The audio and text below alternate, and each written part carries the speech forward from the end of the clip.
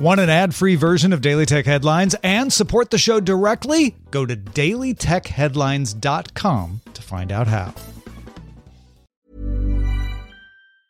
Wow. Nice. Yeah. What you're hearing are the sounds of people everywhere putting on Bombas socks, underwear, and T-shirts made from absurdly soft materials that feel like plush clouds.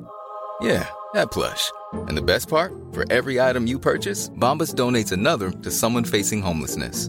Bombas. Big comfort for everyone. Go to bombas.com/ACAST and use code ACAST for 20% off your first purchase. That's bombas.com/ACAST. Code ACAST. My business used to be weighed down by the complexities of in-person payments. Then, Stripe Tap to Pay on iPhone came along and changed everything. With Stripe, I streamlined my payment process effortlessly. No more juggling different methods. Just a simple tap on my iPhone and transactions are complete. What's truly remarkable is how Stripe caters to all my customers' preferences. Whether they're using cards, Apple Pay, or other digital wallets, Stripe ensures a smooth checkout experience every time. Setting up Stripe was a breeze, taking just minutes to get up and running. From local markets to global retailers, Stripe helped me expand my reach and grow my business with ease. To learn how Tap to Pay on iPhone and Stripe can help grow your revenue and reach, visit stripe.com/tapiphone. These are the Daily Tech Headlines for Wednesday, November 14th, 2018. I'm Tom Merritt. Samsung says its forthcoming Exynos 9 Series 9820 chip has a neural processing unit that's 7 times faster than the one on the 9810, which is used in some models of the Galaxy S9 right now. Samsung also claims the new 9820 delivers 20% better conventional single-core performance and 15% multi-core, as well as a 40% rise in power efficiency. The 9820 GPU uses ARM's Mali G76 cores. The Exynos 9820 will be ready for mass production by the end of the year. Alphabet-owned DeepMind's health division, including the Stream app for assisting doctors and nurses, will be transferred to Alphabet-owned Google's Google Health division. The DeepMind Health division has partnerships with 10 NHS hospitals in the UK to process medical data, and the Stream app from DeepMind ran into controversy over its use of 1.6 million patients' data in Royal Free Hospital in London without the patient's knowledge. Lawyer and privacy expert Julia Powles pointed out that DeepMind promised to never connect people's intimate identifiable health data to Google accounts, products, or services, and deemed the transfer trust demolition. DeepMind told the BBC that patient data remains under our NHS partners' strict control. Microsoft released its Windows 10 October 2018 update for the second time after fixing bugs that deleted data accidentally. Microsoft released the fixes more than a month ago, but took time to test them before releasing to the public. Mozilla has published a guide called Privacy Not Included that evaluates the security of popular holiday gift items. 33 of the 70 products in the guide carry a Mozilla badge for meeting minimum security standards, things like encryption, automatic security updates, and requiring a change of the default password.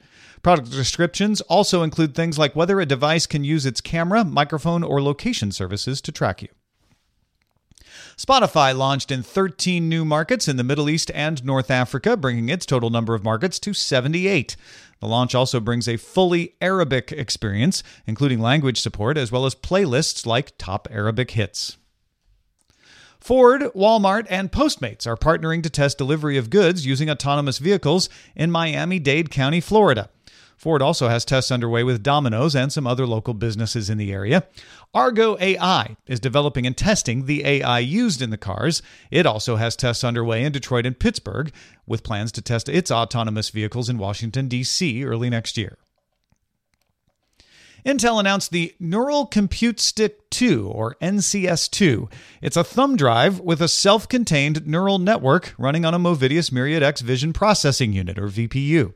It lets users train machine learning systems locally on any Linux system with a USB 3 port without needing to use the cloud. The NCS2 sells for $100 from Intel. Tencent beat analysts' expectations in the third quarter, raising profits 30%. Revenue rose 24%, though that was the slowest growth in more than 3 years for Tencent. Advertising revenue accounts for about a fifth of Tencent's total revenue and rose by 47%. Mobile gaming growth was better than expected, given a halt in approvals of new titles by China's gaming regulator. Payment and cloud services helped Tencent's other revenue category rise 69%. TechCrunch passes along a report from The Star that Netflix is testing a mobile-only plan in Malaysia.